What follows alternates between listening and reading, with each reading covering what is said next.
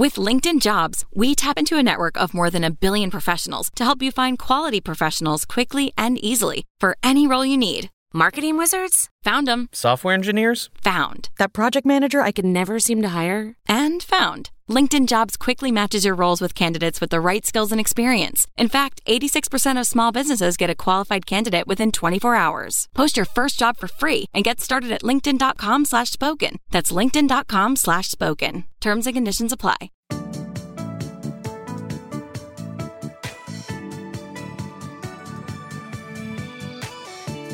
Hi, welcome back to the Kit and Krista podcast, episode 21. Very exciting. So this means the podcast's old enough to go to mosey up to the bar and get itself a drink, right? Is that how it works? I mean, tell me, am I right or am I right? Oh, that's the worst way to start a podcast ever. It's the open you wanted to hear. Today, we are going to be telling you a never-before-heard story about a lost episode of Nintendo Minute that was sadly never able to air. This is one of the stories that I have wanted to tell since we started the podcast. I'm very excited for this. Exactly. Me too. Finally, we have a place to share this story, this very sad story.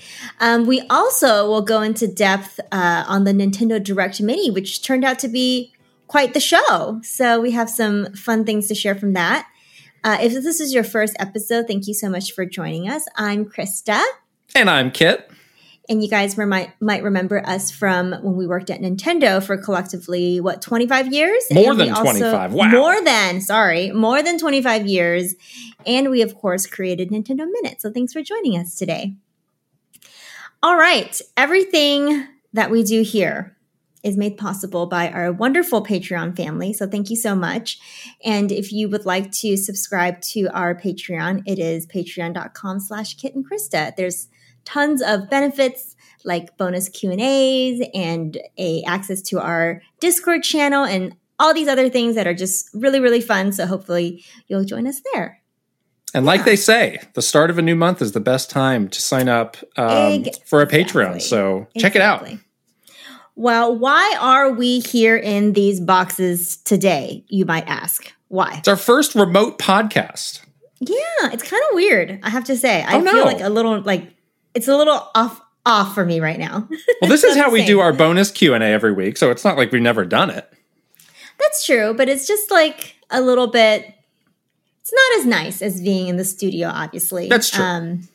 But we both have some vacation time over the last couple of weeks because it's 4th of July. So this is the only time we could find to get together to do this week. So this is how we're doing it. Yes, it's holiday season here in the U.S. You and I are kind of like ships in the night because I just got back from a vacation today. You're going on a vacation tomorrow, which ironically is on a ship. So that's a very apt phrase for me to use. I will have very limited signal tomorrow. Can't podcast from a boat, or can you? If you have good internet, probably, but I don't know how my internet's not to risk it. might not work. So here we are, 8 p.m. on a Saturday night. Let's go. Casting pod. Wow, it's different, but I best way to spend a Saturday night, it's right? Very cozy. I have my tea in this beautiful Kit and Krista with a Pikmin poking out of it. I see. Pikmin. It's the tea holder. It's very cute. Pull it out all the way. Is that a Pikmin or not? No, it's not. Why would I put a Pikmin into a boiling hot thing of water? Because that's the kind of person you are. It's not very nice at all. All right. We posted a video last week with our Nintendo Direct mini reactions. Sure did. We kind of had very, not low hopes, I would say. Would you say low hopes? I would say we were we had our expectations managed by Nintendo going into this thing. We didn't really have too many predictions. It kind of, snuck up on us a little bit. So we did a fun little reaction video. There was ended up to be tons of news and good stuff in this mini that we'll get to in the news section of this podcast. But if you want to just see our reaction video, it is live now. You can watch it with us. Yeah, to be fair, the last partner direct was not great. No. So I think we were fair to go into this with some perhaps low expectations. Yeah, we were, and everything that Nintendo did kind of leading up to this partner showcase was all to manage the expectations. And we kind of saw the little signs, the little writings on the wall, like it's only 25 minutes. It's a mini, it's a third party showcase. So you knew that kind of not big announcements were going to be in it, but there was some good stuff. We were pleasantly surprised, I think, as well as many of you, because I think a lot of people had the same reaction as us. Excuse you, it was roughly 25 minutes. Roughly. The key word. Always roughly. Roughly. Not approximately. No. Not generally, but roughly. What else did we do? We were in Orange County a couple weeks ago, and we decided to do part 2 of our gaming headquarter tier list in Orange County. So we went to 3 pretty fun video game companies in the area. Your favorite and mine, Sega. Actually, I don't have beef with Sega, so it is actually well. That's in the fun. Q&A this week. Is what are Krista's thoughts on Sega and Sonic? So we can look forward to that. Yeah, that was so. Yeah, so we went to Sega, we went to Bandai Namco, we went to Blizzard. Yes, and we came up with the definitive rankings, which were surprising in the end. I'll say they were very surprising. They totally were unexpected for me. So Sega was a very strange stop because. It's unclear. They had an office. The sign was there. Yeah. It was unclear if they were actually conducting business there or if it was just like an empty room. It was a little shady. And if you guys watch the video, you'll see why. Because there was a lot of confusion getting to understand where they were actually located. I'm still confused, honestly. I'm a little confused too. People that work at Sega, tell us if you actually work in that office or if you're just all remote. Maybe that's Katie, my new best friend, manages the Sonic Twitter account. Please stop harassing Katie. Connect with me, and we need to talk about this. Oh my goodness, poor Katie. But we also had our first security intervention. Yeah. I mean, we snoop around these places. We're being respectful, of course. We are. I mean, we're not like trespassing, trying to get down the chimney like Santa Claus or anything here. But I mean, we were just kind of hanging out, minding our business, filming something, and the security guard just made a beeline for us. Yeah. And to her credit, she let us finish what we were filming, and then she said, "Get out." She did. In the most polite way possible. She also said, "If I'm in the video in any way, please edit me out." Yeah. I was like, "Oh," which you did. I did exactly what I wasn't she sure. I don't know. Me to do. I did exactly. You could be a spiteful editor. No, I'm not. I'm a very polite editor. You tell me what to do and I'll do it. Edit me into a robot so I look really cool. Okay. Edit the gameplay footage so I look like a really good speedrunner. Okay. I'll do it. So we've now come up with 2 definitive ranking videos across California. And like we said in that video, if there's somewhere else you want us to go to rank a video game headquarters building, please tell us. We are likely, like I would say in the 90th percentile likely. You don't know where I'm going with this. You're giving me I don't know what you're saying. Probably going to go to PAX this year. Yes. So we might go back to our old stomping grounds and do another ranking video there. That's true. That'd Microsoft. We have true Nintendo HQ, which obviously we know very, very well. Maybe we can figure out one other. Oh, you know where we can go? We can hit up Eric and see if he'll let us go to Valve. Yeah, there's a lot up there. We can check that out. Yeah. Yeah, we did put in for a panel. We put in a proposal to do a panel at PAX. Hopefully they say yes. I don't know. Yeah. Yeah. I mean, we've never had to do that before. I mean, if we wanted to do something at PAX, we would just like tell somebody and be like, all right, you're in. So it's a little bit stressful. It's a little bit nerve-wracking. I don't know. What if they say no? My ego's going to be crushed. What am I going to do? What are we going to do? What am I going to do? And then, of course, I go through the panic of like, no one's going to show up. This is going to be the worst thing ever. And then I panic like big time. You do go through a weird emotional roller coaster before one of these things. I'm kind of on it right now, actually. I feel like you kind of should be over it by now, but I don't know. You can do you. I think it's worse than ever, actually. But anyways, I digress. We also have another fun video in the coming up. The hopper. Yes. Is that what they call it? What is a hopper? I don't know. I think it's some sort of a farming mechanism. Farming is a farming term. Yeah. We have another video. You guys really liked our countdown, like top 10 Nintendo Direct moments. And a lot of people in the comments were like, well, what about press conferences? And we thought, yes, what about them? So we are doing a fun top 10 moments from Nintendo E3 press conferences. And these are really special because there's never going to be another press conference again. So these are like for the history books, which is kind of cool. And like our Nintendo Direct top 10, it's the top 10 good and bad. So there's some doozies in there. But what if that is the new Nintendo Think Different move at E3 2023? If like, no, we're coming back with this.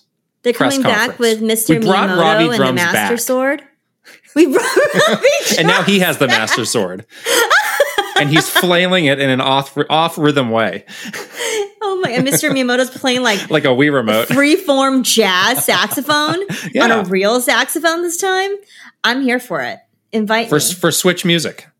For Switch, it's for Super Switch U music. Things are cyclical, you see. I see. It's come around. It's cool now. Coming back. It's like the Star Wars prequels. Jazz. It's like, you know what? That was actually a great press conference. I grew up on that press conference. I would believe it. I would believe it if that happened. Honestly, like everyone is different. We're all different now. We're in different places. We're maybe in a place where we love Robbie drums. I don't know. Where are we? Right? Anyways, we have that video coming your way. And it was fun for me to look back for sure. And like we both rewatched a lot of those we won't rewatch all of them to get to this top 10 list. And it was like really fun. I mean, I had like a cool like Ratatouille core memory moment, for some of these, which was pretty cool. My conclusion after doing all that research was, it's for the best that they've moved on. To be quite honest, it really was.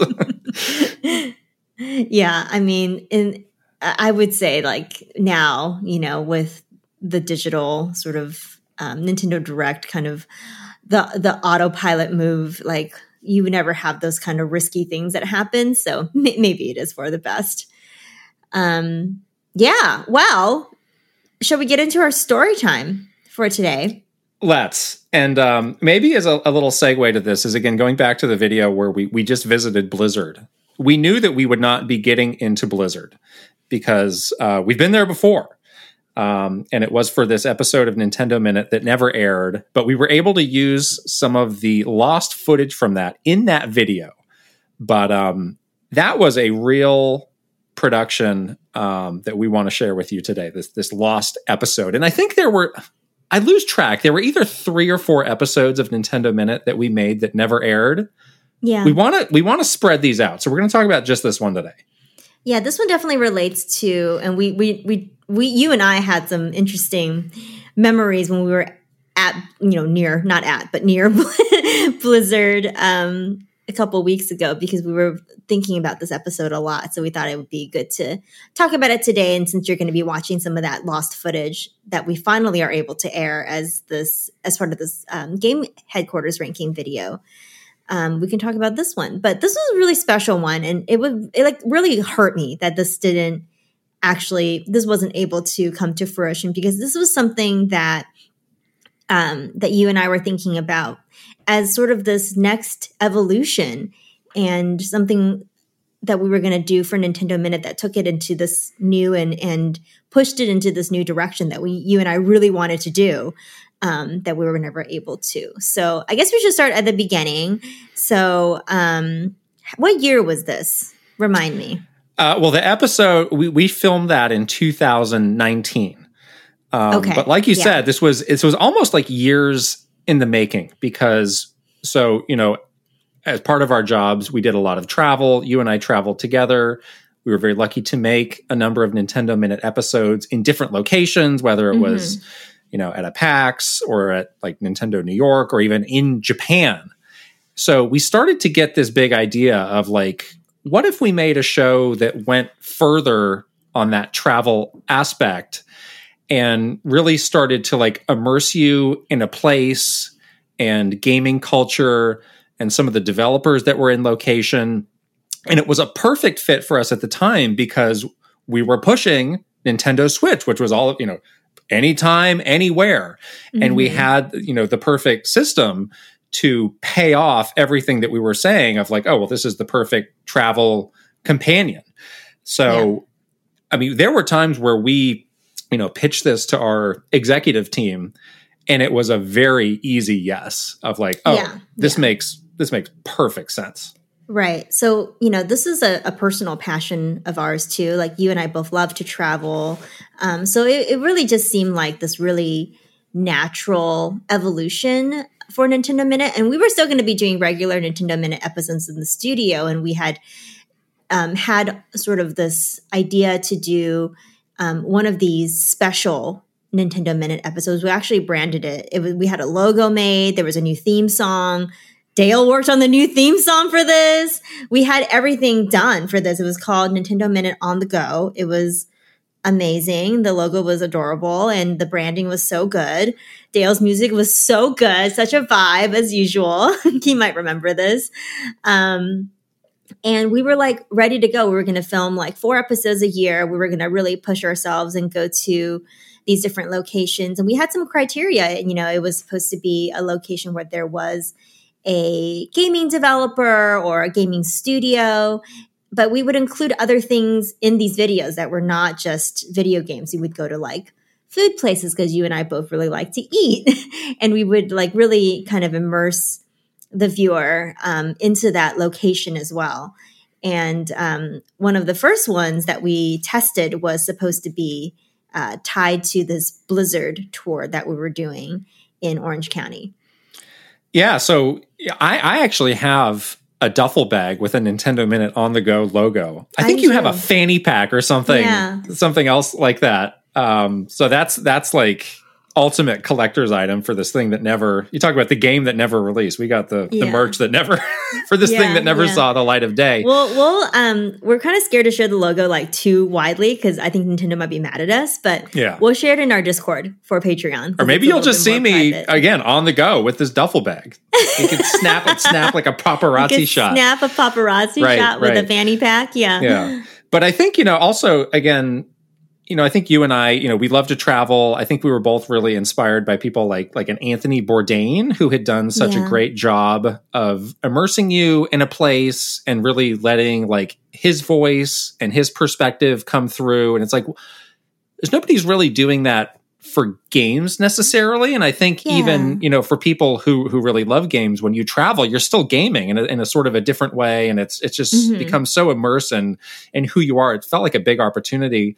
And there was one show that IGN did with Brian Altano, which I don't know, was it Fast Travel?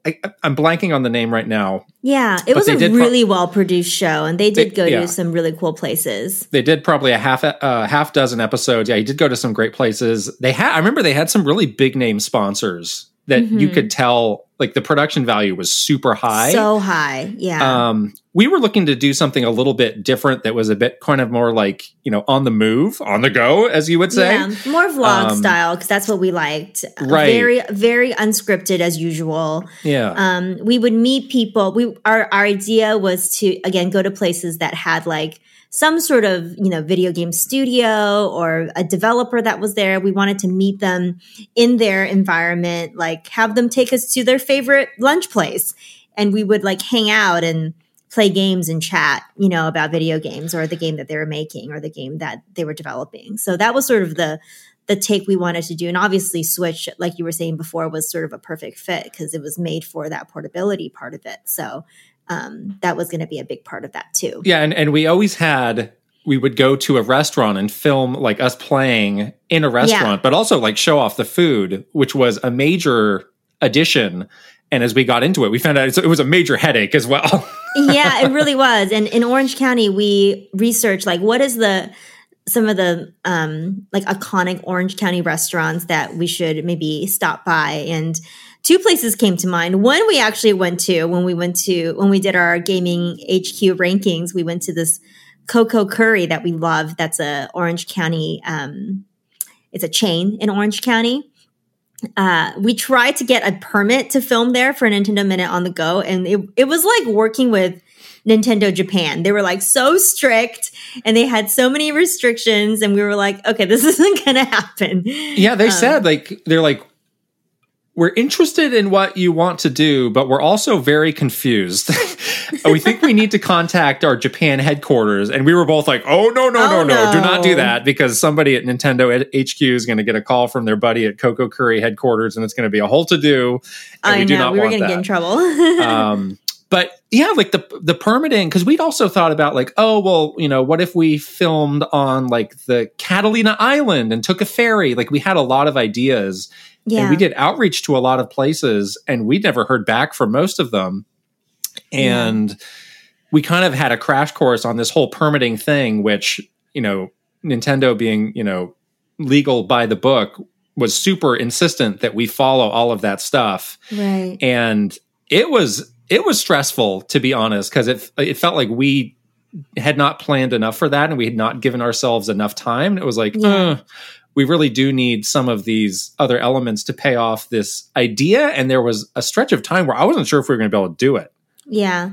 We ended up with getting a permit at this really like famous taco place, which was also perfect for Orange County. And it all came together for this episode. We were able to we have some beautiful footage that our production team captured with like drones and stuff when we were at the beach in Orange County. Well, I looked back at that video recently and I was just like, wow. Well, we should say was good.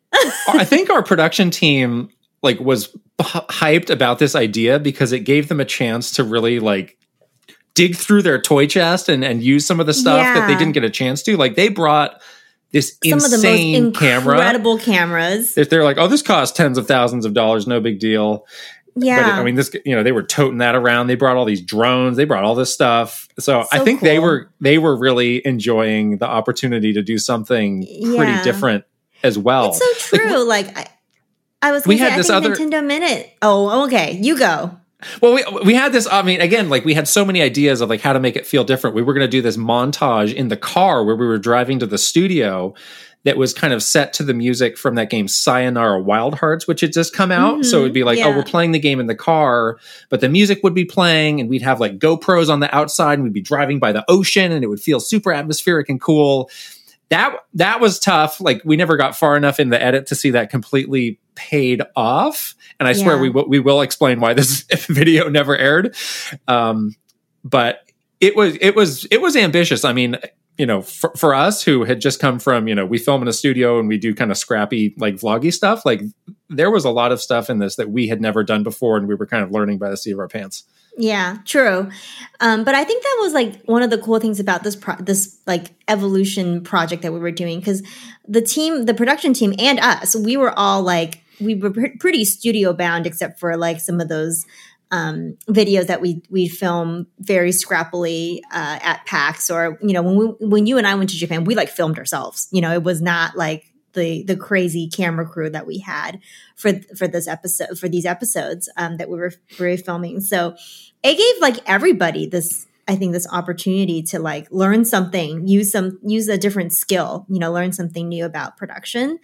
And I think we were all having a lot of fun, even if it was like kind of terrifying sometimes, where you're like, this is definitely a lot harder than I thought it would be.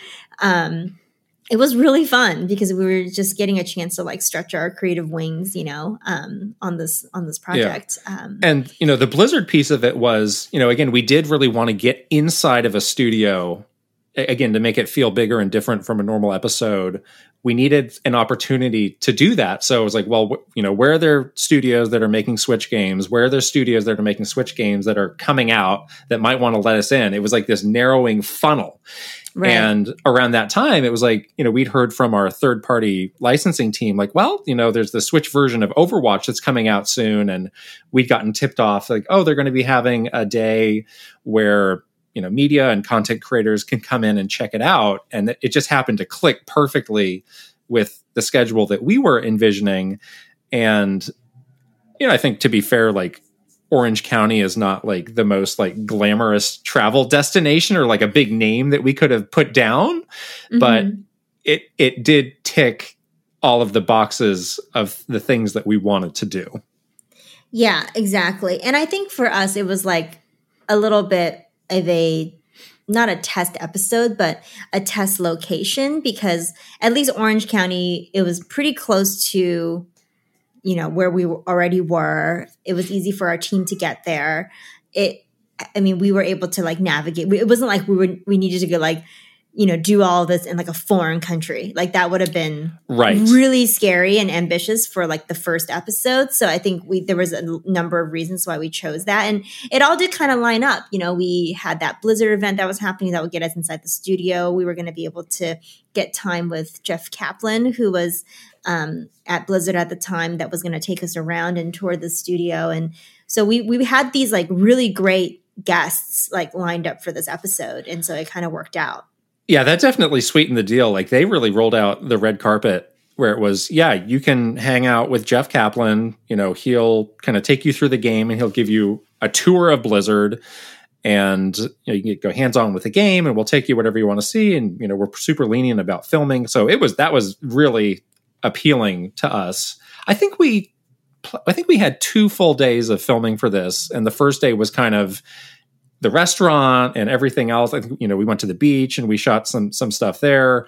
We were trying to do that montage. And then the second day was, the full day at Blizzard. And from there we would, I think we envisioned the episode probably being, 50-50 Blizzard and 50% all the other stuff too. Right. Exactly. So we film everything. It's, a big production, obviously. A lot of people were on this project. We go back and we start going through the edit. Well, let's talk more about what we did at Blizzard, because that was amazing. Okay. That tour was way more. He probably spent like over an hour with us. I thought he might spend like 15 minutes and be like, here's the statue. See you later. He was such a nice guy. He was incredibly nice. Yeah, he was so nice and so hospitable, and was just like really excited to be with us. So we actually got to see some like previews of the game first, and we were able to play with some other creators, which was really, really fun. And then we went on this like studio tour where he just like took us around to all of the major spots. He showed us everything. He was like, here's where we launch games, and this is like mission control, and we can see what's crashing and what's not working here.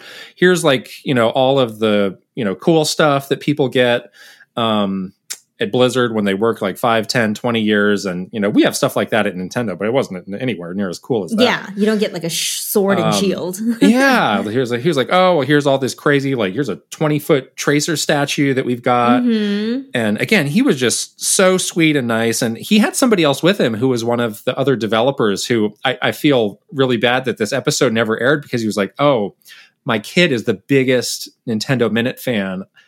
He's going to be super pumped that I'm on the show. Oh my God. And of course, this episode never aired. If he's listening to this, or if he's watching this, please reach out. We'll do something special. Oh my God. We didn't mean for it to never come out. It wasn't our fault. But yes, we had 2 great days of filming. We got back and we started working on this thing.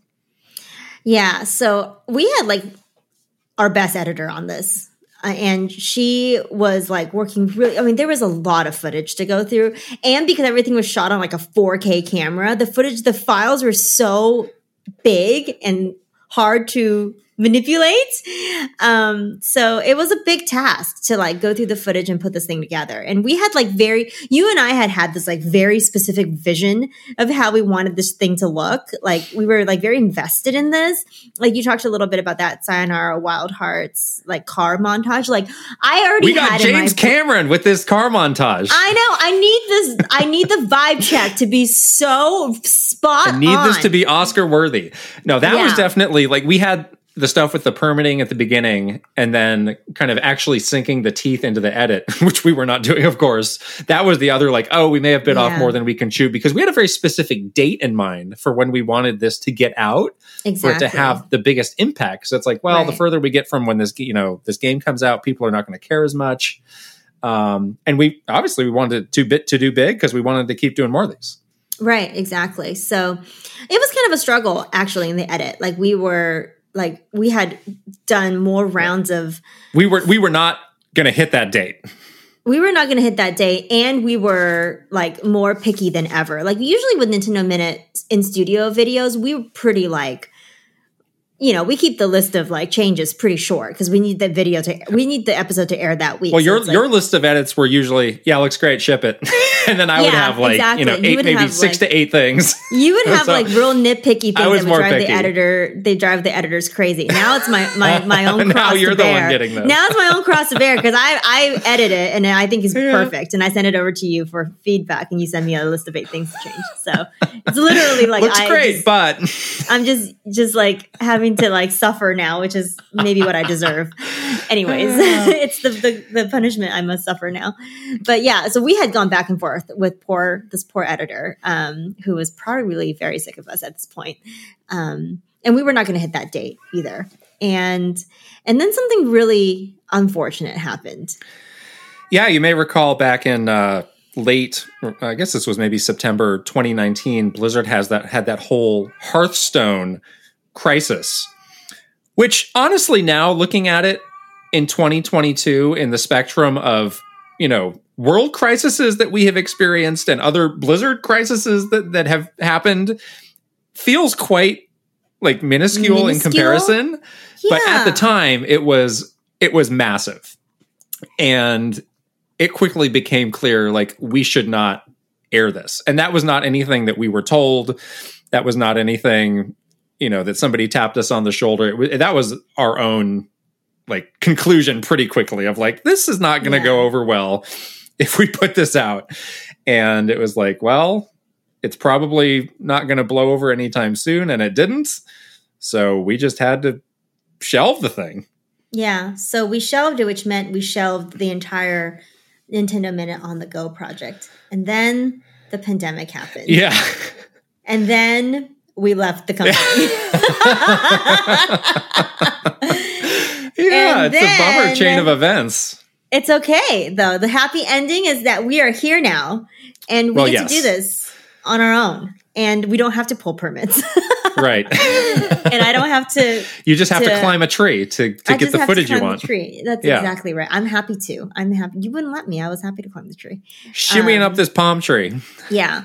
So all of this is to say that it was kind of a sad and unfortunate event that this episode that we all, just so many people worked so hard on, that was this long time creative thing in the making, will never and did not ever come to fruition. But the great thing is that you and I still love traveling and doing things like this. So now we can take that same idea and do it here. So if you want to see more travel video game videos, vlogs and stuff, let us know because we'll do that. You know, we did a poll of our Patreon subscribers not too long ago. It's like, what kind of videos, you know, do you like to see us do on the Kit and Krista show? And I was really shocked that vlog was like, it was either number one or like kind of tied with number one along with, you know, us playing games, which was not what I expected, but it's great because we love doing those and those are really fun to make. Yeah. Yeah. And we definitely want to like come back to this idea. This is obviously to make it the way that we wanted to for Nintendo, it takes a lot more production resources. So we might not be able to make it at that same caliber, but we can definitely still travel and do vlogs. And we probably have been like testing the waters a little bit already with some of the ones that we've done, like the Summer Game Fest one that we did. Obviously, this gaming headquarters ranking video in the Orange County was sort of like that as well. We haven't pushed it as far as we wanted to, but that's something that we have on our mind to keep going with. Yeah, and we just have this kind of half-edited version of the video that's fun to look back on and think about, you know, what if? And, you know, that is something that was really remarkable about Nintendo Minute is like we had nothing went to waste of what we filmed. It was always like, film it, it's great, get it out. But there were, you know, again, like the 3 to 4 videos that, you know, had very specific reasons why we did them and they never got out. And, you know, it's cool to talk about one. We'll see if we can talk about some of the other ones a little bit later on. But yeah, that definitely felt different than some of the other projects that we saw where it was like, oh, we just just didn't do it, or, oh, we just took a week off. I was like, that was definitely not our mentality. Exactly. Yeah. And I was so happy that we're able to just share some of the footage from this lost episode in this game rankings video. So at least you'll see a little bit of it there. So that makes me happy that finally a piece of this video can air somewhere. All right. That's Shall the we story move on time. to Never a Minute? Let's. All right. So in our Never a Minute segment, we're doing kind of a fun discussion. You came up with this, so I'm going to let you explain it because it can be a little confusing. So I bought a game on Switch recently with the part of the big sale that's going on. New Super Lucky's Tale was the game. And I mentioned that to somebody, and they're like, oh, do you know that's on Game Pass? And I had a moment of like, oh, did I make a mistake by paying for this game? But I thought about it. It's like, no, I'm glad I had it on Switch. So the idea of this is like Switch or Game Pass. So we're each going to give each other some games, which maybe they're not actually on Switch or Game Pass, but it's like, hypothetically, which would you prefer to have the game on? Get it for free on Game Pass, play it on Xbox, or pay money to play it and have it on Switch? And that would come with, whatever technical trade-offs would come with that as well. Right. But you are basically paying for portability. Or exactly. You're going to be... And flexibility, all that stuff. Right. And then, or you can play for free on Game Pass on Xbox. Right. All right. Do you want to go first? Yeah. So we each have 4 of these. You have 4? I have more than 4, but we can... Oh my gosh. Well, I started writing games down. You went crazy. Wow. All right. I've got a fun one here. Okay. Let's say tomorrow there's a big announcement from Square Enix who said, we are bringing the Final Fantasy VII Remake Trilogy. And you can choose if it comes to Game Pass or to Nintendo Switch. What do you choose? Ooh. That's a good one. The thing is that the technological trade-offs would be pretty big for this one, right? Right. Yeah. You know what? I would pick Game Pass for this one because Final Fantasy, these kinds of games, these are the games that I'm happy to really like sit in front of my big projector and like really concentrate and singularly focus on the experience of playing this game. So I would prefer to play it on like a powerful console that can run it. So yeah, I would say that's what I would have chosen too. Yeah. Like, I mean, even the first one I played on PS4, like I was floored at how great that game looked. I really wouldn't want to go away from that. Exactly. So it's kind of an easy choice for me. Yeah. Okay, I have one for you. Okay. Now this game is already on Game Pass, but I'm but curious not on Switch? to see. No. Oh, okay. I'm curious to see if you would, if it did come to Switch, if you would pay for the portability. Aha. Halo Infinite. Oh boy. Would you pay for? And let's say it would have crossplay, so it's kind of like a Fortnite where you would be able to, play with other people, but you would have probably some tech downgrading. But you could play Halo anywhere. I'm probably atypical in that with Halo Infinite, like the multiplayer, I kind of came and went with it. Uh-huh. I really enjoyed the single player more. And I think I probably would have spent more time kind of poking around that world than I did if it was on Switch. Oh. I don't know. 343, they're a very capable developer. I feel like they could find the right studio to do a capable port. Yeah. I think I'm going Switch on that. See, I would do that, the same thing. I would go Switch because these are the kinds of games that I love playing on Switch because it's like very seasonal. It's like one of those games where you can like take it and leave it and come and go with it, or even play like short bursts at a time if you didn't want. I mean, I actually like the multiplayer. Hopefully that would work on Switch. Maybe not, maybe yes. Fortnite works on Switch, so it's something like that, right? But yeah, I would absolutely pay for portability in this case. Okay. Yeah. Wow. We're so aligned. Wow. In lockstep.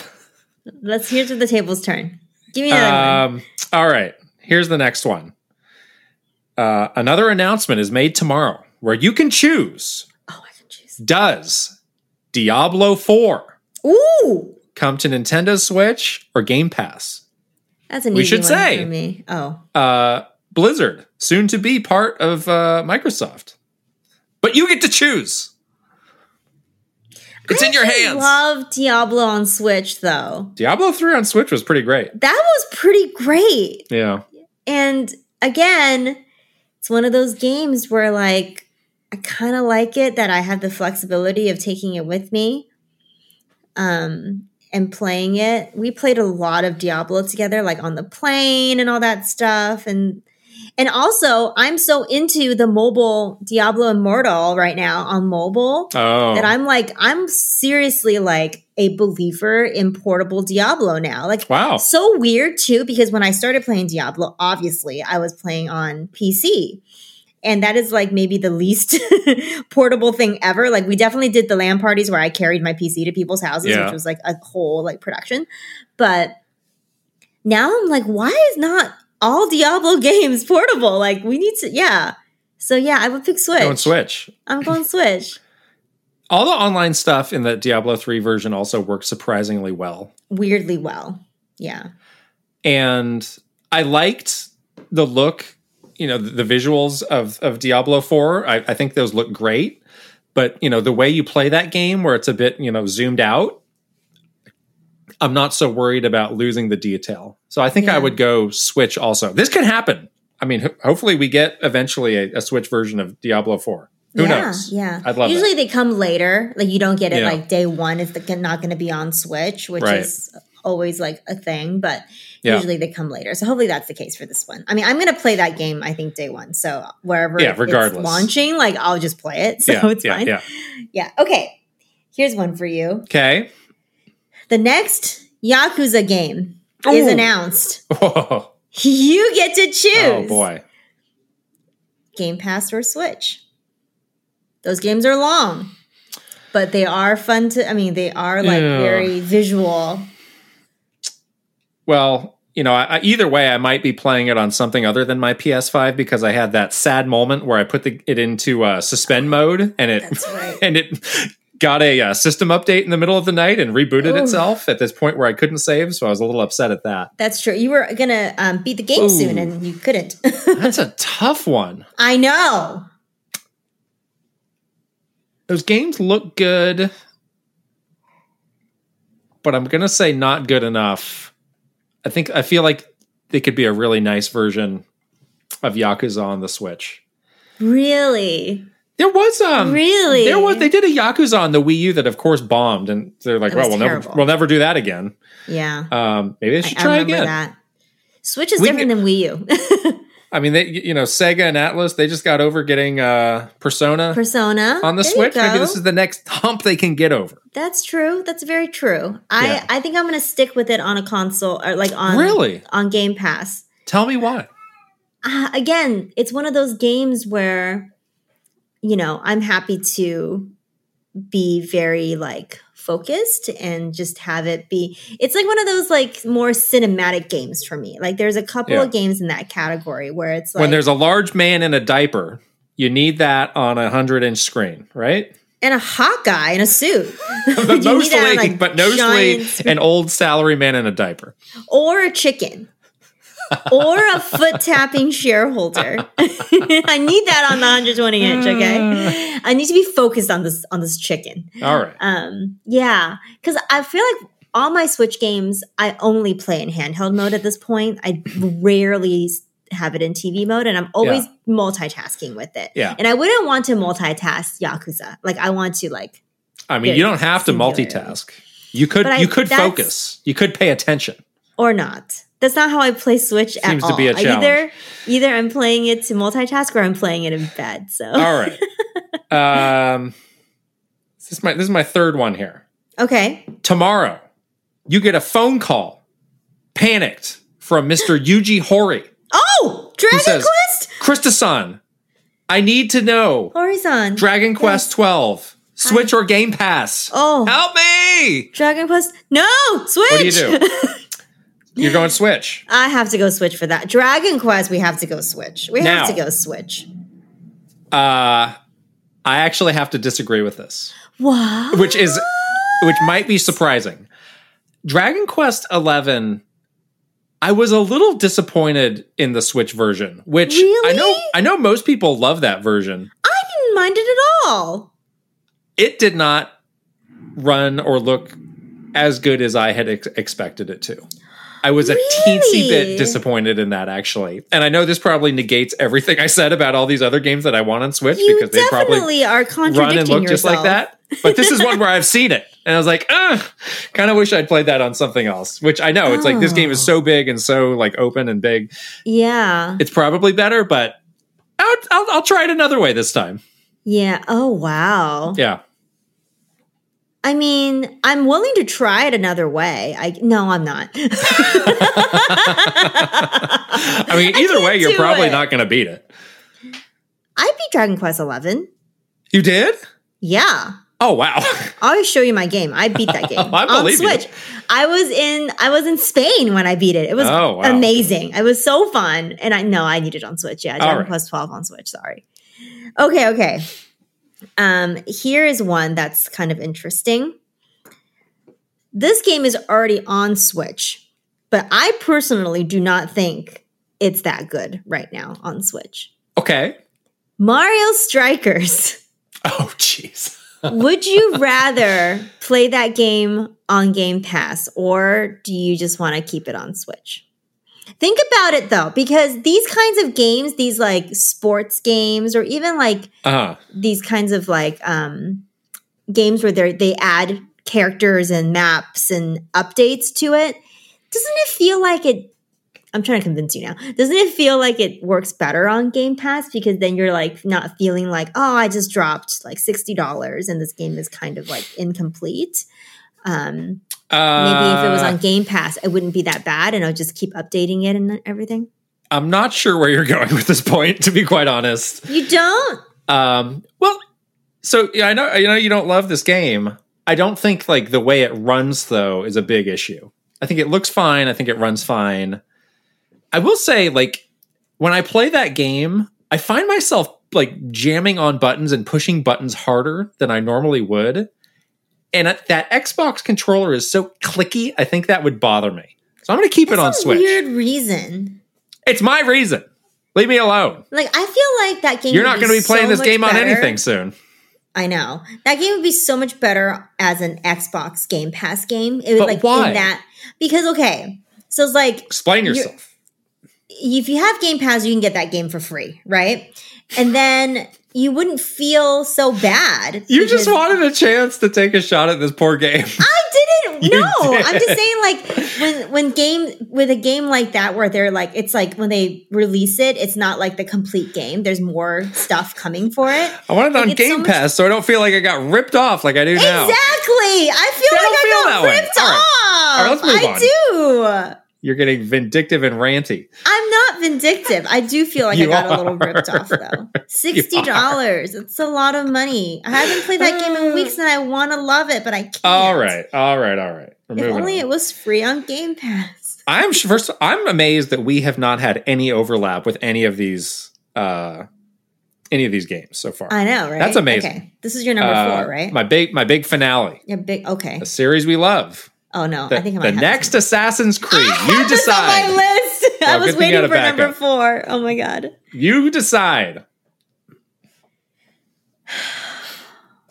No, Game Pass. Have you ever played an Assassin's Creed on Switch? No. I played some on Wii U. On Wii U, I played some. Oh, wow. Now listen to this. I played Black Flag Assassin's Creed 4 on the Wii U. Oh, I played that game on Wii U. That was not. It was interesting with the gamepad, but it was not. No, it was not the ideal way to play. I also played the one with Connor. Oh, 3, yeah. I did play that also on the Wii U. Wii U. Not the best. I didn't like that at all, honestly. So, I get you. So Game Pass is your answer. Game Pass for sure. Again, this is one of those games. Happy to to give up portability for like it to look amazing. I need this game. I mean, this game needs to look amazing. So I would be concerned about them being able to fully translate that to the Switch. Yeah, exactly. I mean, Assassin's Creed Valhalla, I mean, that was a launch game. I still think that's one of the best looking PS5 games that I have. And me too. have played. Yeah. Sometimes you go back to that game just to look at how pretty it is, you know? It's a huge world. It looks great. The frame rate is perfect. Like, I'm really impressed by that game. Exactly. Technically. Yeah. So exactly. I'm with you. Yeah, keep it there. Okay, well, here's one that we are both actually playing right now on Switch. Oh. But would you rather have this game on Game Pass? Neon White. Oh. No, I don't think that's necessary. Really? No. I mean, that game is not like a technical marvel. Not that it needs to be. I'm not saying anything bad about it. I think it runs really well on the Switch. I'm happy with it. But I mean, like, if you didn't care for it to be portable and you just wanted to play that game for free on Game Pass, wouldn't that be bad? Well, see, again, I mean, I didn't have any indie games on my list because I was like, again, like at some point the price becomes like almost negligible. It's like, just choose the one you like. So what was Neon White? Like $20-$25 or something? It's like, I don't feel the sting from that so much. Not like Mario Strikers. The guy felt the sting. $60 of Mario Strikers sent you to the poorhouse. $60, you guys. That's a lot of money. It's a lot of money for a game that I have not played. You couldn't pay the bills because of Mario Strikers. My lights are off. You're eating ramen for the next month. Exactly. Well, you'd be eating ramen for the next month anyway. So that's true. It doesn't matter. Aficionado. Yeah, I would say like for a game like Neon White, I do like it in portable, so I'm happy to pay the $25 for it to be on Switch. And see, I was just playing it on Switch on this vacation, so I'm like, yeah, that was great. Yeah, even if it was already also on Game Pass, I think I would still pick the Switch version. Is what I'm saying. Yeah. So okay, all right. Wow. Well, we did pretty well. We didn't have that much overlap, and we kind of agreed on most things. That was pretty interesting, I've got to say. Yeah. What do you guys think? I want to hear your opinions. We'll put the list of games. But if you have other games, like tell us. Yeah, that would cause like a dilemma for you of like, I really don't know which way I'd go on this. Pick. Yeah, tell us in the comments. We'd love to hear it. Yeah. Wow. Well, good segue into what we've been playing. Yeah, Neon White's at the top of the list. Top of the list. Yeah, yes, there is a lot. List. Some of these might be quick though. I don't know. Again, the gaming. It's the season of the gaming poo-poo platter, which is perfect for summer. Gaming whores divorce. Just little snackies. Except for Horizon, which is not a snack. Well, it's a meal. That's for you, not for me. It's a meal. It's an entree and a dessert. Neon White, though. Let's start with Neon White, which we both have been playing and enjoying a lot. I got good at this game. Like at first, last week when I was playing good. Last week when I was playing it, I was like, oh, I don't think I can make it very much further. This is pretty hard. Like, I don't know if I can get You beat Elden Ring. You can't use this excuse anymore. No, you got to throw Elden that Ring out. Is different. It's not. I'm really bad at platforming. Well, and 3D platforming or like first person platforming is even like more of a challenge for me. So I was like already pretty nervous going into it, even though the game looked and sounded cool. But yeah, like the first couple of levels, I was like, whoa, I can't do this. This is really hard. But then the game does a great job of like letting you kind of get the hang of it and making it feel like, I don't know, like teaching you like little by little, like all the different moves, because it kind of slowly introduces different moves to you. And I'm really surprised that I've been doing pretty good, and I think I'm a little further along than you. And I got through like this kind of hard. I won't spoil it for people, but it's basically like the equivalent of a boss fight. And I was able to do it. Like it was hard. I definitely had to try it several times, but I was able to do it. I felt pretty good about myself. I was like, wow, when it comes together, when you like chain all the moves together and stuff, it feels great. And you're like, oh, I'm awesome. I'm really good at this. So I've been really liking it. Yeah, you zoomed a bit ahead of me, so I can see where you are on those leaderboards. And the new rule that I have is I can't move on until I beat your time. which means I have had to play some of these levels a couple times to do that, but I always do. You do, and then I go back and beat your time. That's fine. I don't care. Yeah, I don't get any notification or anything for that. So in my mind, it didn't happen. Okay, yeah. I always look at what you did, and then because the game does kind of force you to replay some stuff to get your rank to the right number to move forward. So you have to replay some levels anyway. If I'm gonna play it one time and I didn't get a medal, I'll go back and redo it. Now, last week, Neil from Nintendo World Report was the big hero for having the great times. Yeah. I think this week there's a new hero, which might be Per Schneider of IGN. Oh, he's not my friend, I don't think, on Switch. I don't see him. Per, why are you not my friend? Now this became a sad story. But some of his times are really good. Some of the times I see are so good, it's I must be missing an alternate route through this level. If you get the third eye after you unlock that, it does give you third eye's always open. No, it isn't. It's right taped now. shut. Taped shut. Just bop it. It's closed. And flick it. Good thing we're What not is that? I don't even know what that is. There's a thing that unlocks. It's as you do the levels, it fills up this little meter. You don't see that at the bottom of your screen. But what does it do? It shows you the alternate route, the fast route. Oh, no, I haven't noticed that. Yeah, that's how people are getting those times. Because then I did the alternate route for one of them, and I got the ace medal, and I did it in 10 seconds. I'm going to say something that might seem contradictory about this game right now. I'm having a great time with this game. I'm really enjoying it. And I might stop soon. Why? I did that last set of levels last night, and at the end of it, I was kind of exhausted because it's a lot to mentally and physically put together to get through it. It is. And I'm just I don't know how much more of this I can handle. I really would love for you to do the boss fight, though. I am curious about that. I think you should try it. It's really quick, and the next set of levels that you do is only 3, so it's only really 2 more, and then the boss fight. Because I was going to say maybe smaller chunks. Because I did the whole third run, which was 8 to 10. Yeah. So the one after that is only 3 levels. Oh, okay. And the third one is the boss fight, actually. So I'm up for that. I think you should at least do that, and then you can maybe if you don't feel like doing any more. I just finished that today, so I was just going to check out what's next, but I might not be playing it every single day, even for the last. I do sort of marvel at the game design because there are some things where it's you need to get it in certain order, where one card supersedes the next to do the move to get where you need to go, and it's that's right. Somebody had to think out the sequencing of all this. And I make imagine it work. a Post-it note board where they're because I'm just barely making it happen. Yeah, it's you have to get the jump card and then the dash card, or the dash card and but then it's when you get that card, that moves to the top of your stack. Right. Yeah. So I sometimes feel I have to manually do it, and then I always mess it up. So I never do that. Yeah. It did it for me. I don't need to I was I'm ready. In my head, I'm I'm ready to change the order if I need to.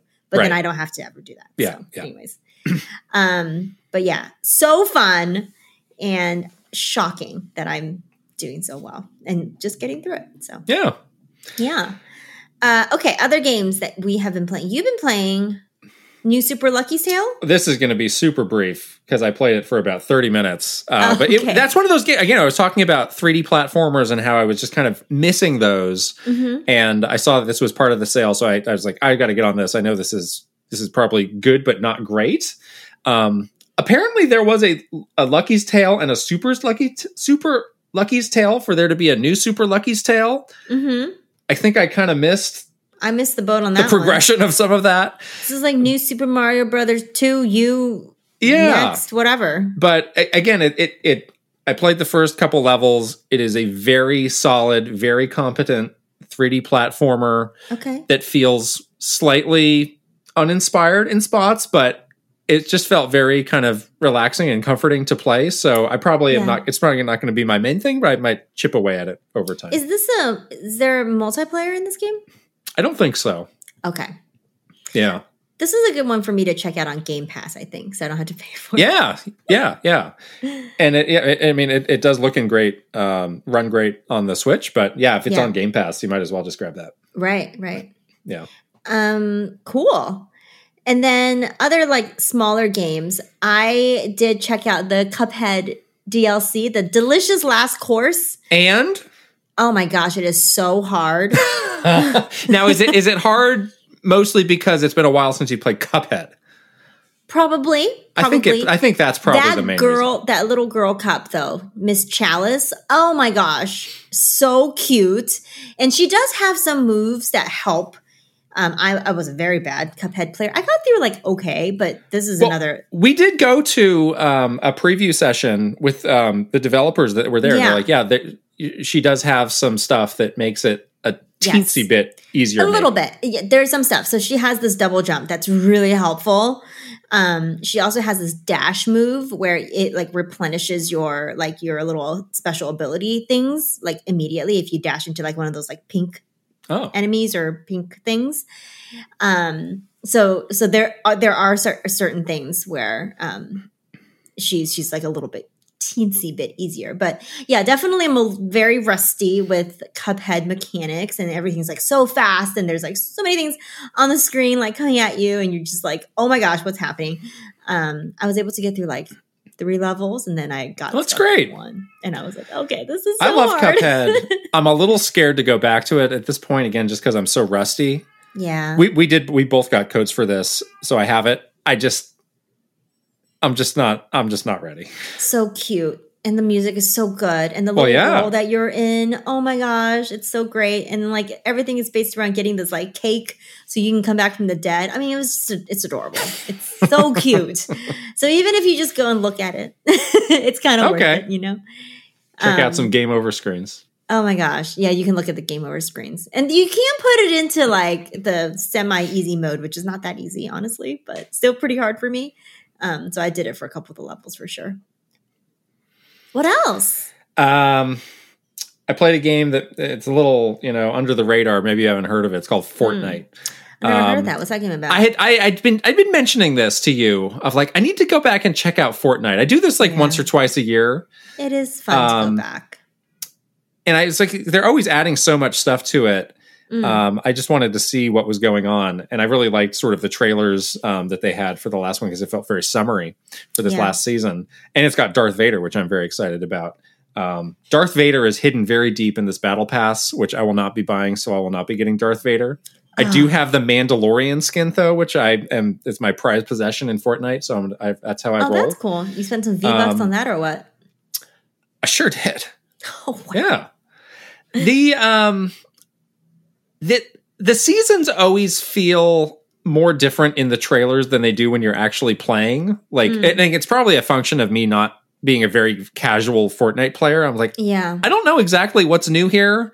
Right. I mean, I know they added you can do the no build, which is good because I didn't like the build. That is how I was playing. That's how I'm playing now. Yeah, that's great. I mean, I didn't do the building beforehand anyway, and somehow I still managed to do okay. I don't know the way I play Fortnite. I don't know if it's weird. I mostly just run around trying to find people. And by the time I do, there's like 15 people left. So I end up getting a pretty good finish for doing absolutely nothing. It feels like the world is always so big when I play. Like, where is everybody?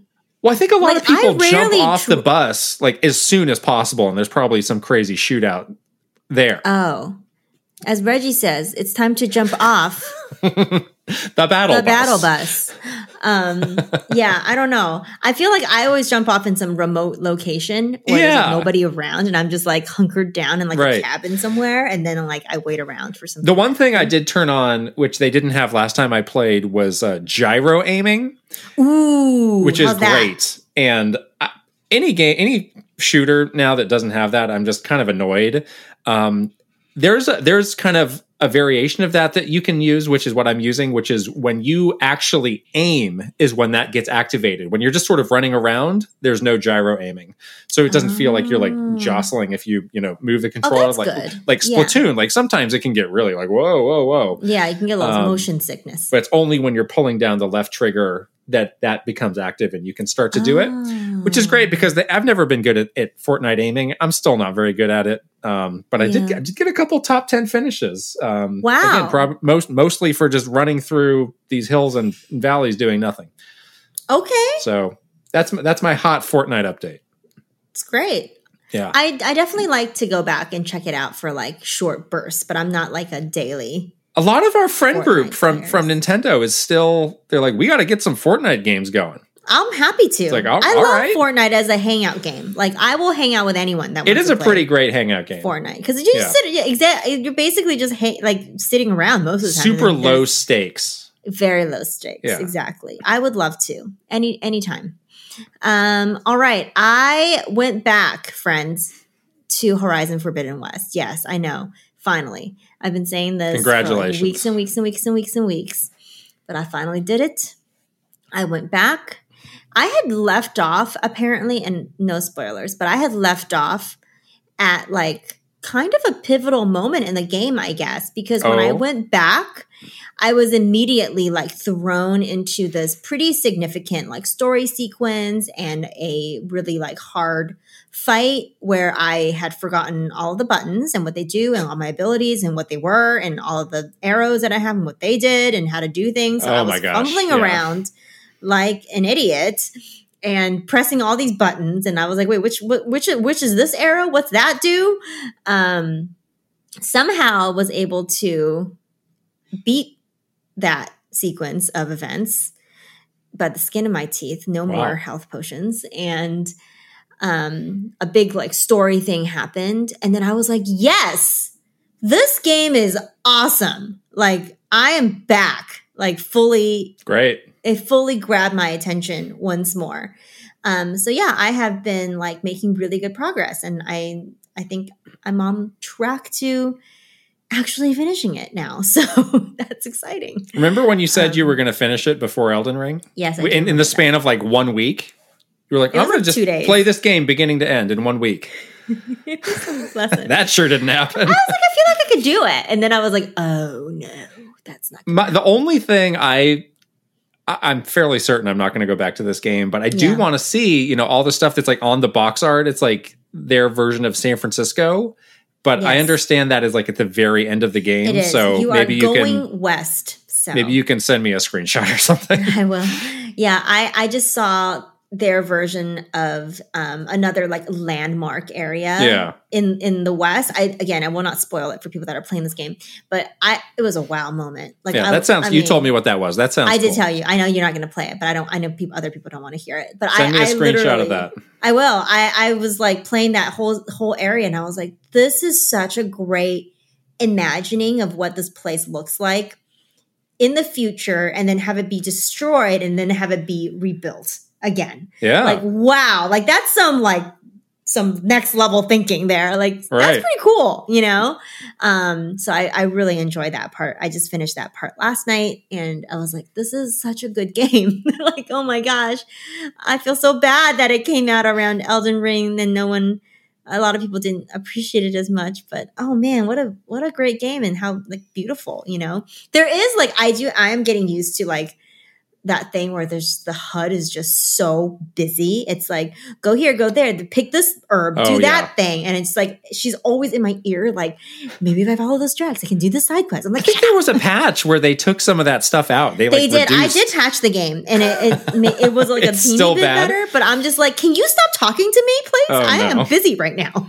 She's got something to say. Shut up. Let her say it. I don't need your chit chat right now. Oh my God. It's lonely in the future.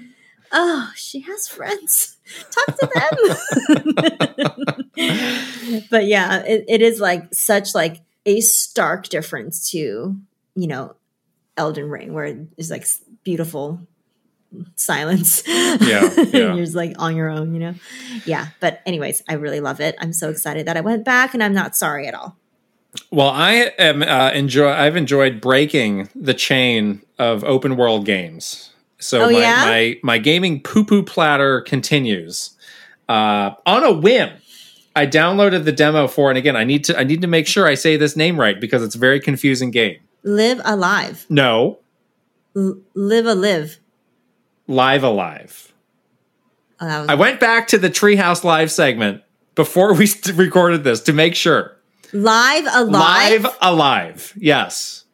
Oh. I mean, it could be Live Alive, Live Alive, Live Alive. Live Alive. I mean, Live my goodness. After a bad start. Anyhow. Live Alive.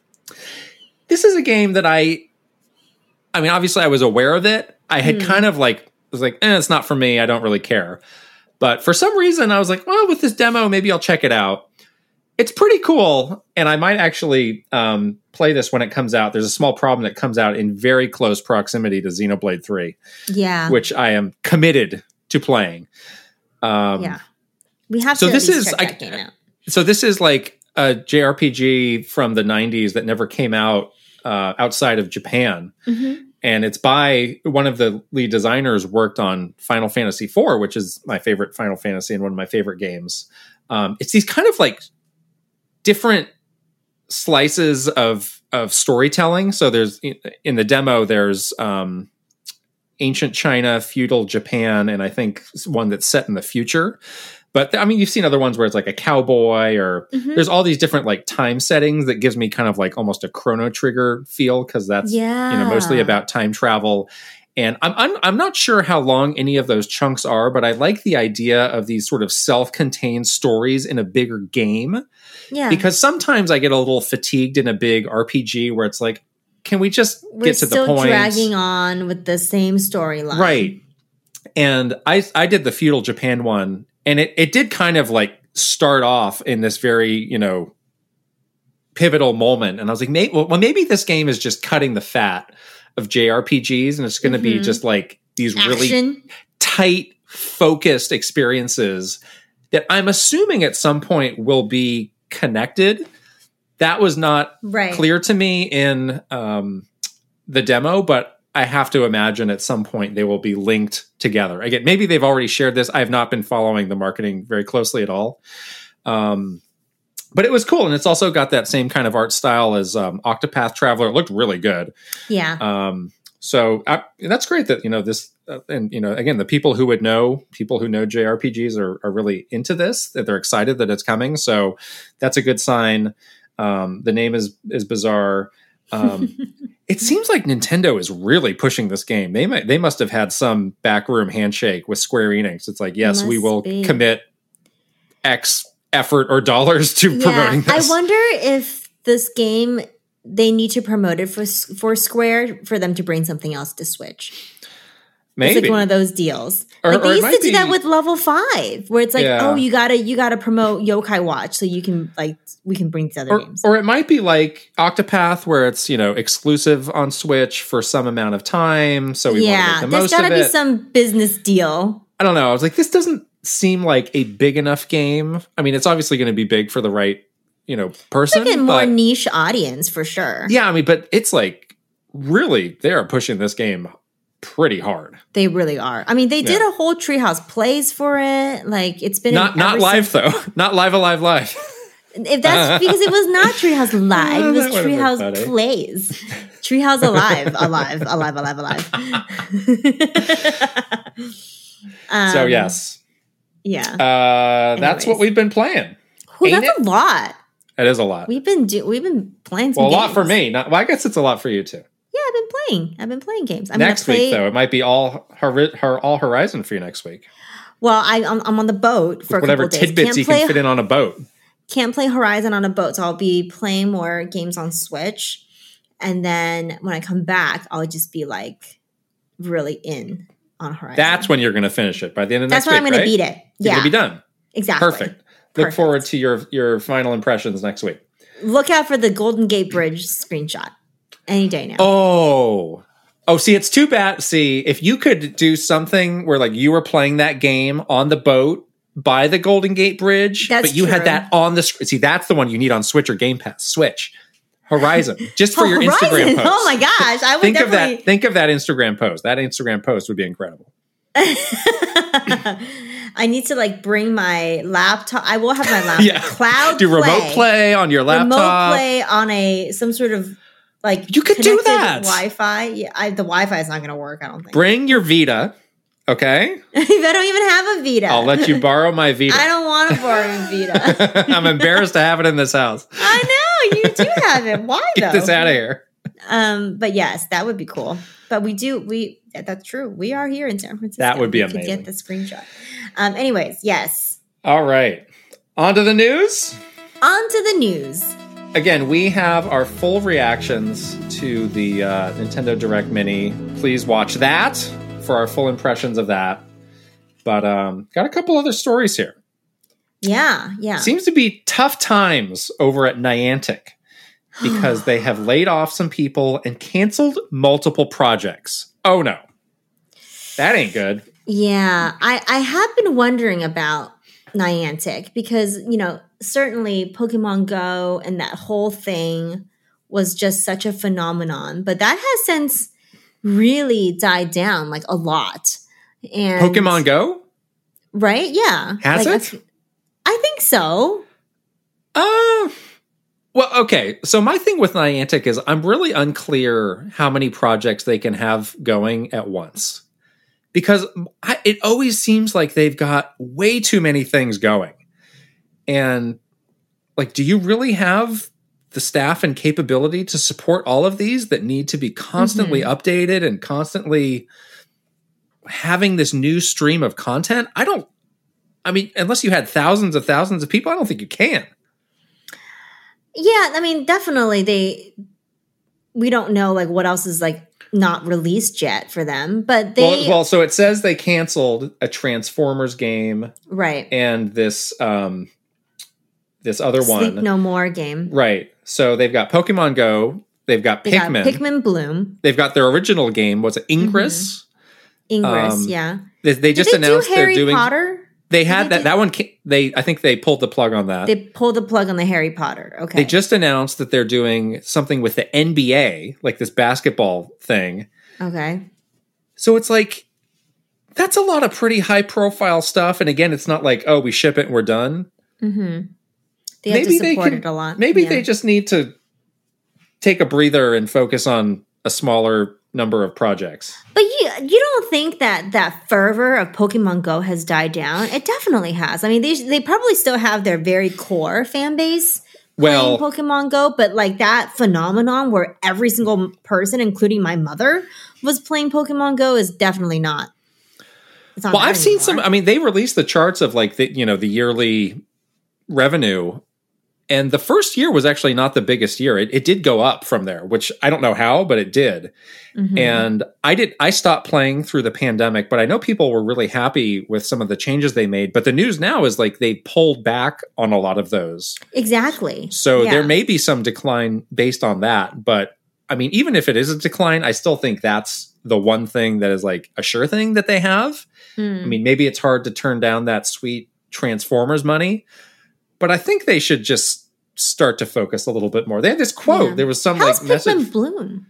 From, I wouldn't know because I'm not playing it. I know. I wonder how popular that game is. Like, I just don't hear I don't hear much about it at all. Is what it is. Yes, I mean there was this line from the CEO said they're facing a time of economic turmoil. I saw that, and they were looking to rein in costs. Well, when you're not developing 24 games at once, that's one way to do that. Yeah. I don't know. Yeah. I can't believe that Harry Potter game didn't blow up. Yeah.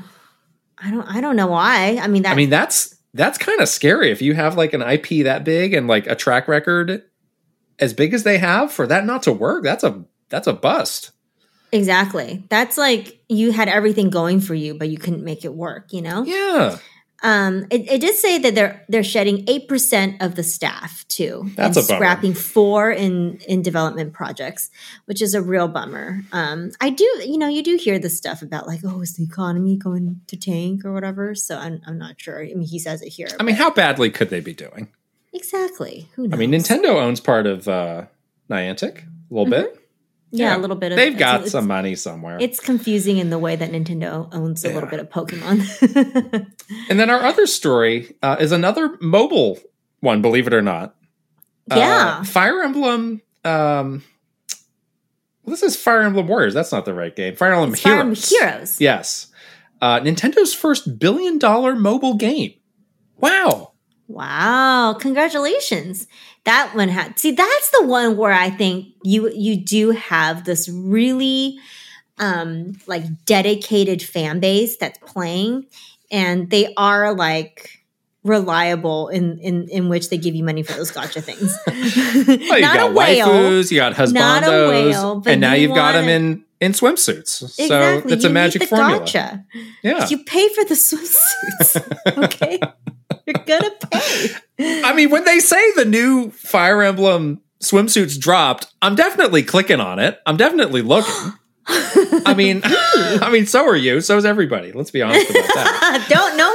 Don't be ashamed. This is an after dark production of the podcast. We're gonna. They're in swimsuits. They're in swimsuits. Not that crazy. But yeah, definitely curious about that. Yeah. I mean, it is good that they have one game that is, a hit, because otherwise their track record would be pretty spotty.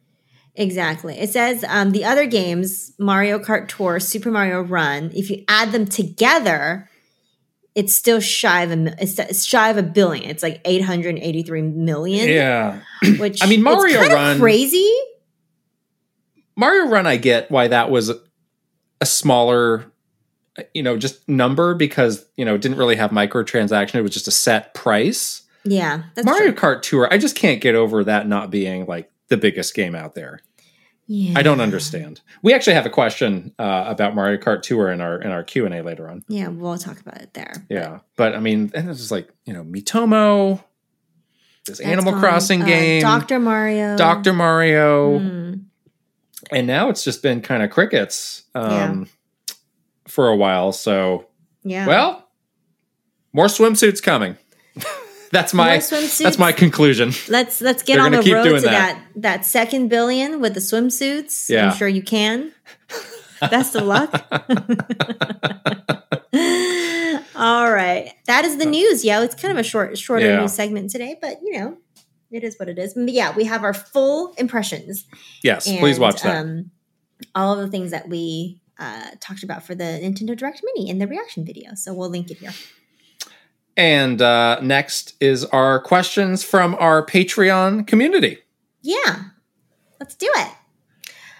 All right. Questions from our beautiful Patreon family. Yes, we've got some good ones. This first one is from Alatore05, and I think this one came through before the Direct happened, but it's still very valid. So it goes, if there ends up being no Direct after all, then certain things like Wave 2 of the Mario Kart 8 Deluxe DLC and the first Mario Strikers DLC will just need to be shadow dropped. What are your thoughts and experiences with shadow drops? Are they an absolute pain, or are they a bit more flexible? Do you prefer things to be announced all at once in a Direct, or shadow dropped on random days? Good question. Me personally, I do like having things announced like all at once so I can plan for it and know when something is coming.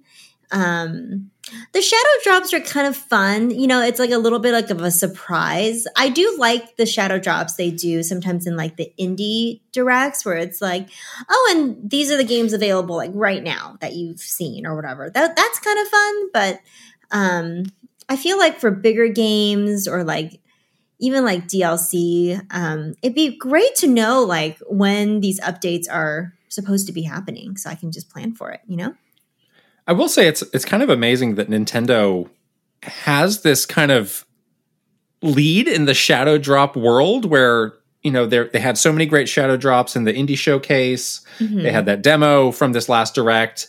Mm-hmm. There didn't seem to be many in the Xbox event or the PlayStation event. It's like, how did Nintendo get the monopoly on shadow drops knowing the eShop is like MacGyvered together with some gum and a paper clip? Yeah. I don't know. Yeah. I don't know why either. Is it because these games are, I don't know. I was going to say these games are maybe a little bit smaller and maybe easier. I don't really have a preference for, how it happens. I think the shadow drops are fun. It does obviously internally create some headaches that if it's done right, it's paid off. But it's like, well, we really do need to keep the secret. We do need to really, turn our keys at the same time to make sure nothing gets leaked. Right.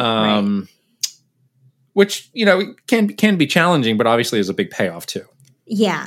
I mean, there's something a little bit fun about having it be like, and it's available now. Oh my God, hype. Like, right. There is something fun about that. But yeah, I mean, for some of these bigger things, it's like, well, just tell me when the DLC, like, give me a kind of like for this Mario Kart or this Strikers stuff. It'd be great to just know, like, we'll be adding these characters in like the next 3 months or whatever. So we kind of know like what's happening. It has been a while since the last Mario Kart 8 wave.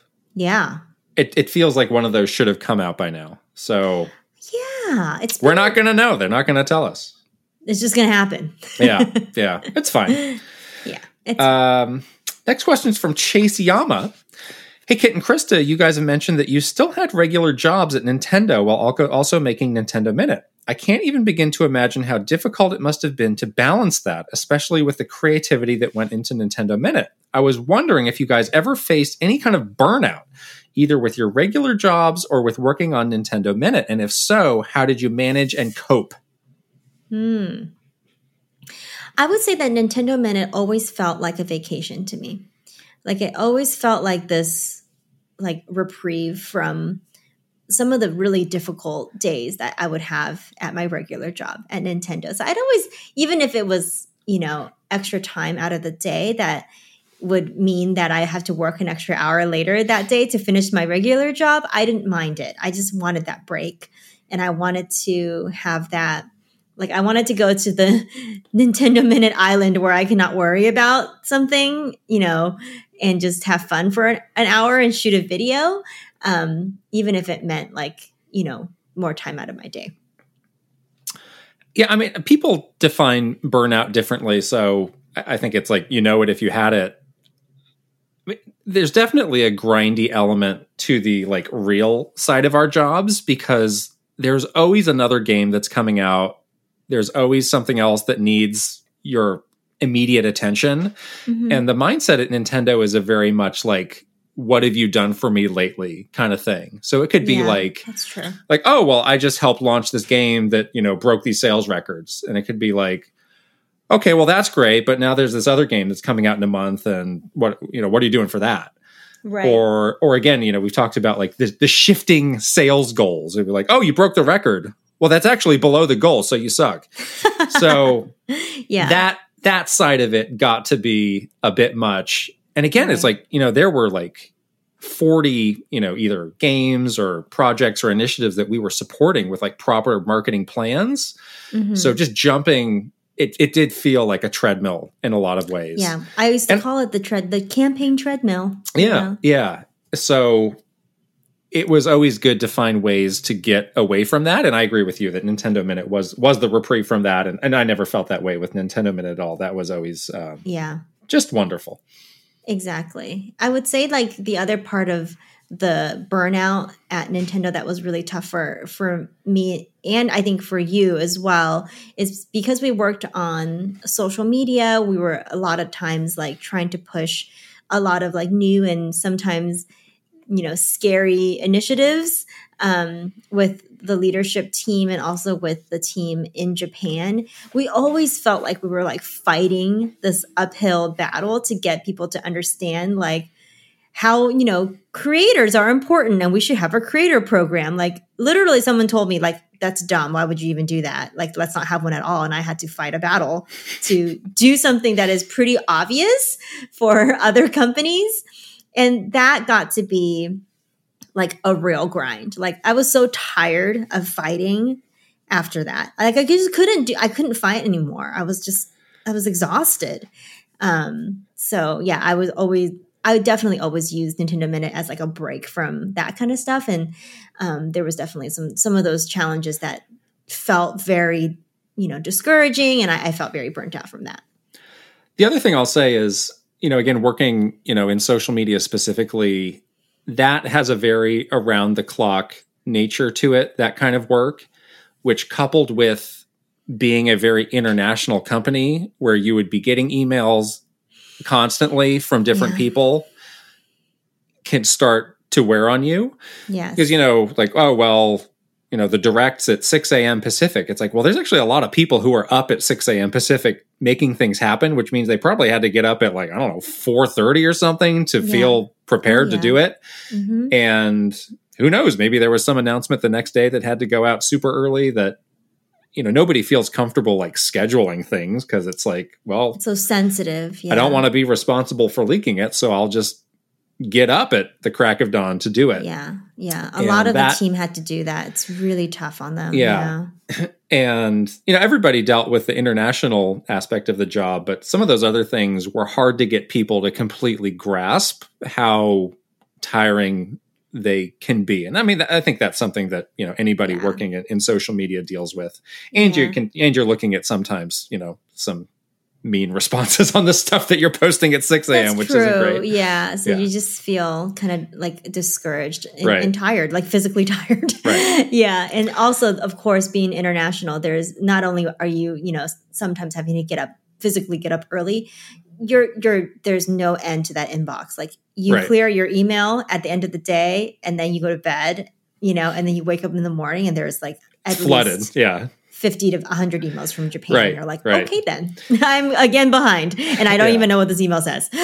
So again, we were very lucky to have Nintendo Minute as a getaway from that. Not everybody was. So I think we feel very lucky to have had that. Exactly. Next question. Maybe this is good to be the next one from Kai X. If Nintendo called and told you that they were reopening the Redwood City office and wanted you back with your old jobs, would you take it? What stipulations would you have for coming back? I wouldn't take it. I have moved on, people. And I feel so good. I feel like that chapter of my life, of my career has closed. And it closed in exactly, when it happened, it wasn't exactly what I expected. But when I finally left the company, it happened in the way where I was really happy with how it ended. I felt like I was able to accomplish all my career goals there. I was able to end Nintendo Minute in the way that that you and I both wanted to end it. We had control over that moment, which I was so grateful for. I had, made all these great friends and we're still friends today. And I felt like those relationships were very much and will remain very much intact. And I was ready, at the end of that, I was I'm ready to move on to this new thing. And I'm so happy now that this is where we are. So no stipulations. I wouldn't go back. Yeah, I agree. We had some great times there. Obviously, had to have been a lot of great times to work there for as long as we did. But the process of moving on from a job that you've been at that long is very long and arduous. And you've got to go through the mental ringer to make that happen. Yeah. So the thought of I'm just reversing all of that. It just seems like there's no way that could happen or that I would want to do that. So it's just so arduous. It's we just have to keep moving forward here. Yeah. It definitely would feel like a step backwards, which I'm not interested in. Right. Yeah. Ducatista is hot on the rumor mill. Asks, since Metroid Prime 4 was announced back in 2017, there's been constant rumors every year regarding Prime 1, 2, and 3 coming to the Switch. Now there are rumors of a remastered HD version of Prime 1 for Switch. Do you think these ports will ever happen? Which iteration, the Wii era Prime collection or HD remasters? Do you enjoy the Metroid Prime series? Bonus question. Well, let's answer that before we get to the bonus question, because there's a lot there. We happened to find at the studio, you had a sealed copy of Metroid Prime Trilogy for Wii. In a steel case. Well, they're all in a steel case, but they're not all in that shrink wrap. It's very, very precious. It's a precious baby. That is. That was not one of his many questions. No, I've played all of these games, obviously. And I would love to see a remaster of any of the Prime games. Bring it. What is the holdup? Bring it, Nintendo. Yeah, I'm a fan. I would play any of them, all of them. Just bring it. Obviously, we have no inside information on this at all. But I did see, Mr. Jeff Grubb, hashtag friend of the show, Please call me Jeff. He has, I think, some good sources, and he seemed pretty confident about it. We wondered about this at Nintendo. I was like, where's Jeff Grubb getting this information? Somewhere. Somebody's uncle. So, sure. Yeah, I agree that it seems like a no-brainer. You know, those are classic, amazing games, and there's no way to play them really easily now. Right. And this is where you have a bonus question that I'll bring up now about the HD remasters of Wind Waker or Twilight Princess. And I keep thinking to myself, it's like, they have this. They've made this. It's somewhere. Like, I don't know. This is my own speculation. I just feel like they have it, and they're just like sitting on these games, like waiting for the right moment or something to drop them. But it's like, just drop them. People will buy it. It'll be great. What's the holdup, you know? I mean, with Metroid Prime, the thinking could be like, well, we'll release that close to Metroid Prime 4 to get people in the mood and remember how great that series is, which I can understand. But at the same point, it's like, just put it out. Yeah. You got 3. This. You can do 1 a year until that game comes out. Because it's probably going to be how long it takes. It's hard to make sense of some of these decisions, but I sure hope those get out there because I'd like to replay those. I would love to replay them, all of them, including Wind Waker and Twilight Princess. All of these games, including Metroid Prime Federation Force. Oh my goodness! What a statement from you. You love that game. That was not part of the question. That's a Metroid Prime game. It says 1, 2, 3 Prime. Well, that's the one we'll get. Federation Force Remastered HD. Don't even put that thought into the universe. Somebody's listening closely to this podcast. Yes, this is the move. They're gonna do this to antagonize me. They're because I said mean things about strikers. They're like, now we got her. Federation Force nonsense. Next question from Fair. What are the things that Nintendo would have to add or change in Mario Kart Tour for you guys to actually want to play it? Here's our big question on Mario Kart Tour. What is about this game that has not jived with you? I just don't think it plays all that well. Yes. When I think of Mario Kart, I think of like a really tight control experience. Yeah. And with this one, it feels like either it's playing itself a lot of the time or I am not in control. It's got a great selection of tracks. I like the characters. I like the kind of city or like region specific, country specific stuff they've added. You've got Luigi and Lederhosen riding a sausage cart, which is awesome. It's always great to see him. So I don't know. I mean, it's been a long time since maybe I'm due to go back. I don't know. To try. Yeah. I only played this game for a little while when it first launched. And I think the biggest thing for me was the controls. Like I just did not feel right. I think we're so used to actual like console Mario Kart games where, you have like, this really, it feels so good. Like it just feels so clean. And it did not feel like that on mobile. And it just kind of felt like a bit of a mess control wise. So regardless of like the imaginative tracks and characters and sausages and Lederhosen, it doesn't overshadow like the poor controls, but maybe they made it better. I don't know. I haven't played for a long time, so I wouldn't know what it feels like right now. All right. I'm shocked it's taken us this long to get this question. But Gar's all over it. Question for Krista. Now. What are your thoughts on the Sonic games? Are there any that you've played that stick out or that you think are good or bad? What if this is where I told you that I'm secretly like a diehard Sonic fan, but I've just hidden it Wouldn't from shock you? Me. And I basically that would make everything just click and make sense after all these years. Like, would you still be my friend? That was the missing piece. Would you still be my friend if that was the case? missing piece of the puzzle that is you? But would you still be my friend if sure. that was the case? You would? Yeah. I wouldn't just hang up on you right now. Yeah. You wouldn't. You would totally I wouldn't. Ghost me after. I made peace with that nice, the wonderful I'm Katie. Not her. My name is Krista, not Katie. Well, I'm just giving you an example. Oh, this is I can terrible. make peace with Sonic people.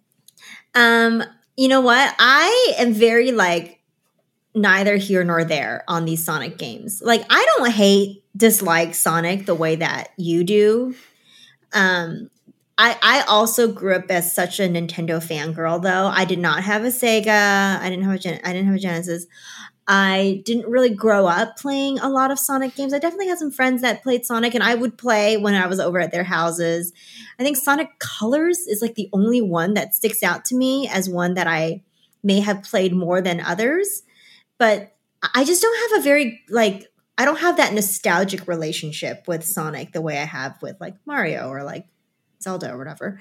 So I don't dislike the way the games play. You know, I feel like some of the games are fine. They're fun, you know, but I just don't have like a connection to the character. So I feel like I'm not like I'm not like going to fight the Sonic battle here.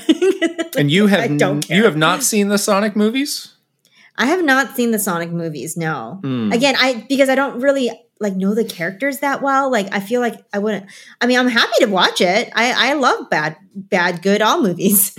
So I'm not discerning about this. But I just it hasn't interested me because I don't have like any sort of connection with any of the characters. This is where I give my plug. We get to 50,000 followers on YouTube. Mm-hmm. It's going to be Sonic Week on Kit and Krista. We got the podcast. We got the show. Yeah. Maybe we'll do like a movie watch along. Like we play this while you watch the movie.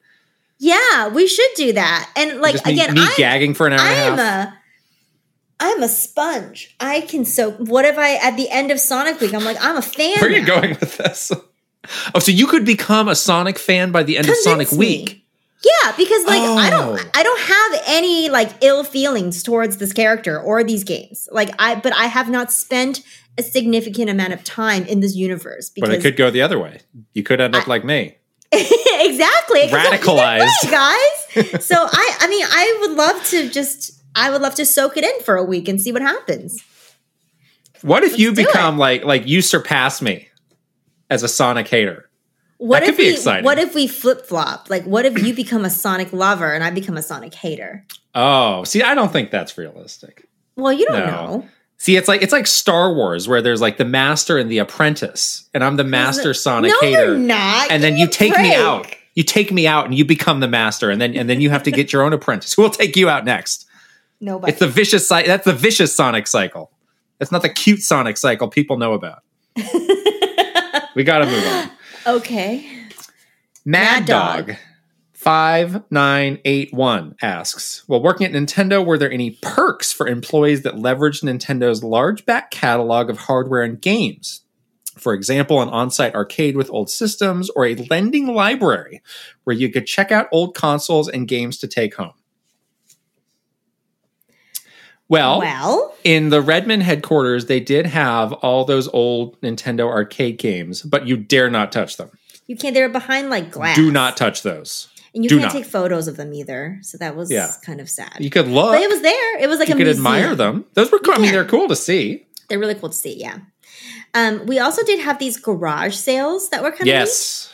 At the end of each year, we would just do a collective, office clean out, and every department would submit stuff to the garage sales. You get all sorts of things. There are definitely some, interesting like props from advertising shoots or like weird giveaways that were never given away. But there's also like a lot of good like legacy games and stuff. Like we used to hunt around in there. Like you bought me some legacy games. That Pokemon clock.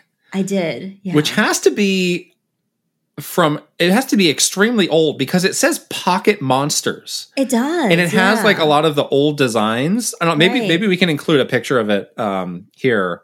Okay. Yeah. But I'm very like, I'm like, what is this? And why did we make it? Yeah, I mean it's a little bizarre, but I'm like this thing could. I need to take this to like Antique Roadshow or something because this could be worth like millions of dollars. I don't know. Yeah, you don't know. Like we would always find something for each other. It was kind of fun. Like you bought me like that game Meteos. You bought me Chrono Trigger. It was like 90. It was like 99% like Disney Infinity junk and like. Whatever Just Dance 2017. Or like old Wii remotes. But then you would find something that was like, oh, wow, this is great. Then you find a Pokemon clock or the DS version of Meteos. And it got very contentious though, because it was like it was basically like a raffle to determine the order. Right. So like you could, pull the short straw and be like, well, I can't go until the end of the day. Or it's like, well, I like pulled first, but I have a big through. meeting that I can't skip. What can I do? And they'd be like, too bad, buddy. It's like, if it was picked through, then you don't have a chance. I started to get upset with it by the end. It was kind of rigged because when I used to do it, I would pull a time and then I would just talk to the person that was running the garage sale and just let me go. Or it was, if you volunteer to work the garage sale, you get a first run through it, which I would love to do, but I don't have the time to do that. Yeah. It was kind of like people that had like things that they had to do during the day. It was kind of tough for them to be that volunteer for like 2 hours, Ugh. Like you couldn't do it. But we still scored some really good stuff from garage sales. I got a sealed in-box Game Boy printer, which is going to pair very nicely with this Game Boy camera that I got recently. Yeah. We're going to do something with that. We're going to do something with this. What exactly? I don't know, but we're going to figure it out. Yeah, exactly. Yeah. Yeah. But yes, there's not as many like sort of like stuff that Nintendo did officially with all of their older games and stuff, which is what's worrying for me, actually. I'm like, are you guys going to save these things? Malferink has the next question. There's honestly one thing that I always wanted to know. What is your opinion on the Tomb Raider series? It's one of my all-time favorite franchises next to the likes of Zelda, but I have a really hard time grasping its popularity nowadays. I've been a big fan of the franchise since 1996 when the first game came out. Have you played any of these classics? Did you play the recent reboot trilogy? I'm dying to hear both of your thoughts. Tomb Raider. Are you a Tomb Raider mega fan? I'm a Tomb Raider fan, but I'm not a Tomb Raider mega fan, I don't think. But now, what is your era of Tomb Raider? I played the 1996 era. The originals. The originals. Wow. Yeah. And I also did play one of the remakes, but I found it to be extremely violent. It was bloody and like she would like fall on like a bed of spikes, and I was like, "Oh my gosh!" It was like shocked me. It was a little over the top with that stuff, right? Okay, was it just? I thought it was just me, but I was like, "This feels like a little much." They made three. They made a trilogy out of those, as he notes. I played the first two of those. I thought those two were great. I mean, aside from that weird gory stuff, I thought those were really good games. They were really good. Yeah, they were really good. I think I played the first one, but I don't think I played the second one, actually. I didn't really like the originals, though. Oh. I thought they were a little clunky in the ways that some early like PS1 games could be.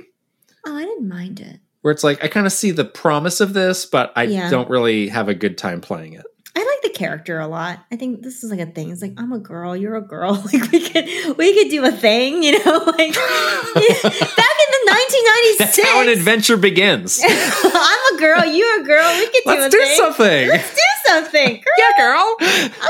Okay. Again, back in like 1996, there's not very many women true, in the video true. game.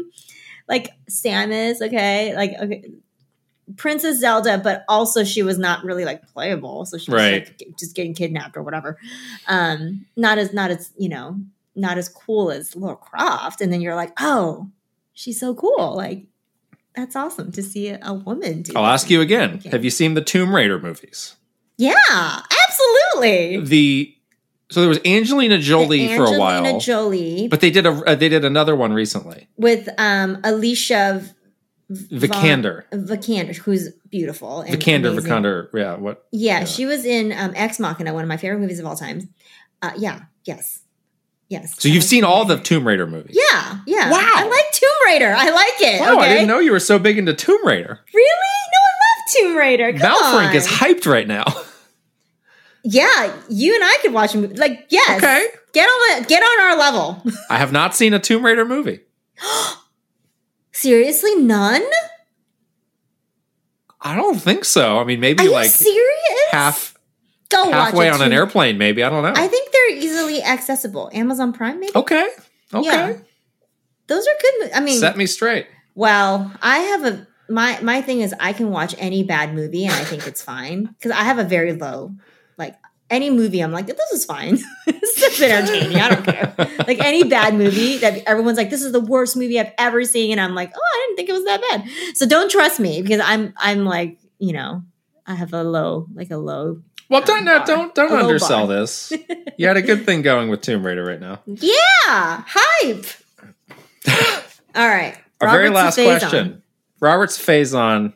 It's a great question. What are your favorite set pieces used at major events such as E3, and does Nintendo just throw them into long storage afterwards? They throw them into a fire and burn it. Well, I mean, they might be thrown into the garbage, I was to gonna be say, honest. it's a trash can. Depending what it is. My favorite set piece is the Guardian statue from the Breath of the Wild booth. And that one they didn't burn in a horrible dumpster fire. They put it outside in the right outside the headquarters in Redmond's cafeteria. So we'd look at it. And it was beautiful. But they had this weird thing. They were like, we'll just leave it outside. And when it gets too raggedy, we'll just throw it in the trash. I'm like, what? Well, they said respect. also, like, we think this will be good for another, like, 6 months 6 to a year. But it really, like, was going strong. For like years. And it got it would get snowed on, and it looked really cute in the snow with the snowflakes on it.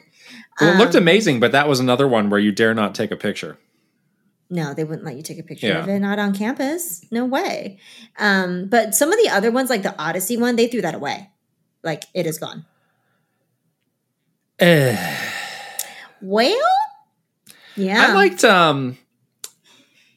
for Skyward Sword on Wii, there was a loft wing that was suspended from the rafters. That one's probably gone too. That one was great. Yeah, that's that's no longer with us probably. That's like a paper mache.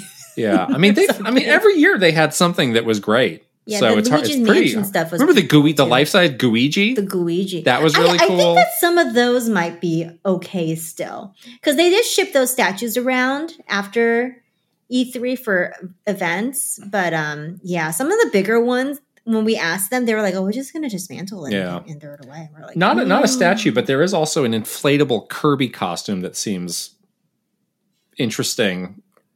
I mean, it has like a camera inside of it because you can't exactly see. So there's like, you get like a video image of what's in front of you. The camera is like in the mouth of Kirby and you look at that screen. Right.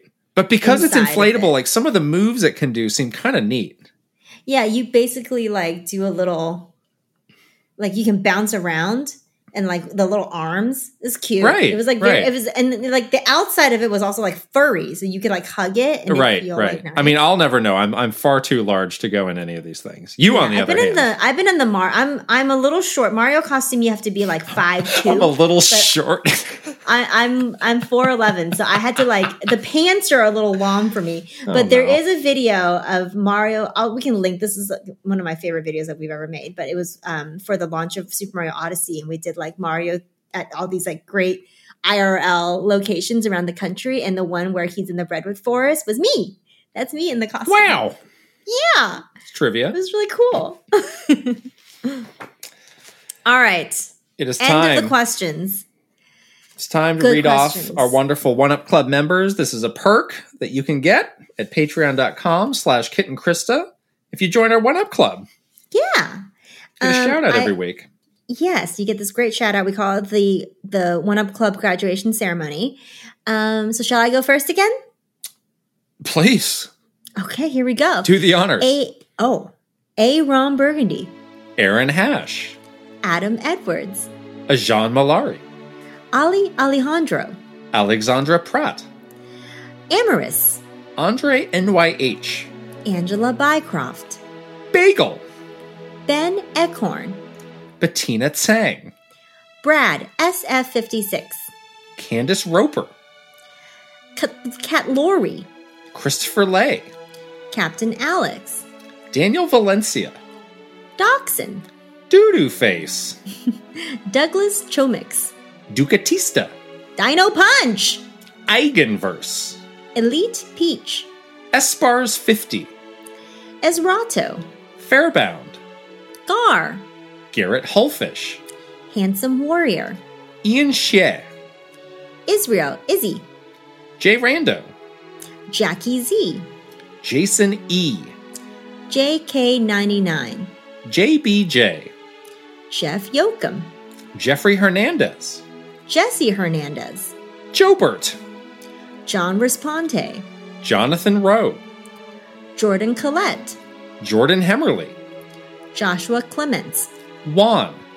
Just Camtro. Kai Commercio. Kawa 2796. Kevin. Kevin Delane. K Madman TV. Kyle Kretzer. Kyler Nelson. Lego My Froggo. Link. Lit. Lucamania. Louis Pico. Luis. Oh, Lucas Pico. Sorry. Mamu. Marky, God, Oh, no, keep it these are together. falsified. Marky Band 64. Maru Mayhem. Matthew Rewald. Megan. Mega Z 23. Michael Cravens. Michael J. File. Michael Mazer. Mike Chin. Mikey. Murph. My Tran. Nod Narb. Oh Me Oh My. Panda Buns. Parker Anderson. Patreon user. Paul Gale Network. Piano Psychopath. P.S. Wee. Reaver. Rad State of Mind. Rain Tech. Ray Chiron. Reiji Utsuho Oku. R.J. Kern. Rob Osborne. Rocks. Roy Eschke. Ryan Hayes 521. Rianetta. Sam Nealand. Scott LaRock. Safazon. Shinryu. Slowbro. Schmiggles. Spicy Munchkin. Steel Citron. Switching It Up _ The Don Rob. The Shark Among Men. Thomas Alvarez. Troopage. Tug's Puppy Bear. Tyler Geis. Ultimate Flapjack. VGM Life. Video Game Stupid. Beautiful Dandy. Virtual Bot. Wicked Davy. Will Ernst. Zoodiverf. And Zen. Whew. Oh, it's hard to Two do important this details. remotely. We did confirm that Switching It Up wants the underscore at the end, so we've been doing it right. That's true. good to know. The second, Yes. you may notice Pirates TCG Grudges Forever is no longer on the list. Don't worry. That person, my friend, has just changed their name to something else. So clearly he listened to my great explanation and had enough of that. Don't worry. This is going to be like bad for your friendship. No, bad for it's your not. Healing, You know what was bad your for healing friendship? Getting process. stabbed in the back playing a Pirates tabletop Maybe game. I Don't do should- that. In my role as mediator, maybe I should No. help with a too mediation late. between you two. No. Just like with you and Katie No. from Sonic. This is way worse than that. Oh, it's so sad. I wish everyone would just get along. All right. Well, this was a great, fun remote show that we just We did. did it. We pulled it is off. 10 o'clock at night now, so we're gonna wrap it up. Go to bed. Past your all right. bedtime. Oh no. It's past my bedtime. I need a cozy game, and I need to get into bed. I can tell you're getting a little, you get that far off look in your eye. Like, oh. I feel like I'm getting like a little glassy eyed, right? Like a little bit. I'm an early to bed kind of person. Early to bed, late to rise kind of person. I like to sleep. All right. We need to wrap this up. Don't forget to subscribe to our Patreon, patreon.com/Kit and Krista. New month, so a full month of benefits. I hope you guys jump on. We do have an annual option as well, which saves you a little bit of money, but there's tons of really cool perks, different levels to think about if you're thinking about joining. So we hope that you take a look and join our family. Don't forget to follow us on our other social channels. We're on Twitter, Instagram, TikTok, and of course, YouTube, all/Kit and Krista. Don't forget to give this video a thumbs up, hit that subscribe button, leave us a comment, and tell us what you thought of the show. And also we want to know about your pay for it on Switch or get it free on Game Pass choices and answers. So tell us. All right. Is that it? Did I do it? Time to hit the hay. See you guys later. Bye. Bye. Good night.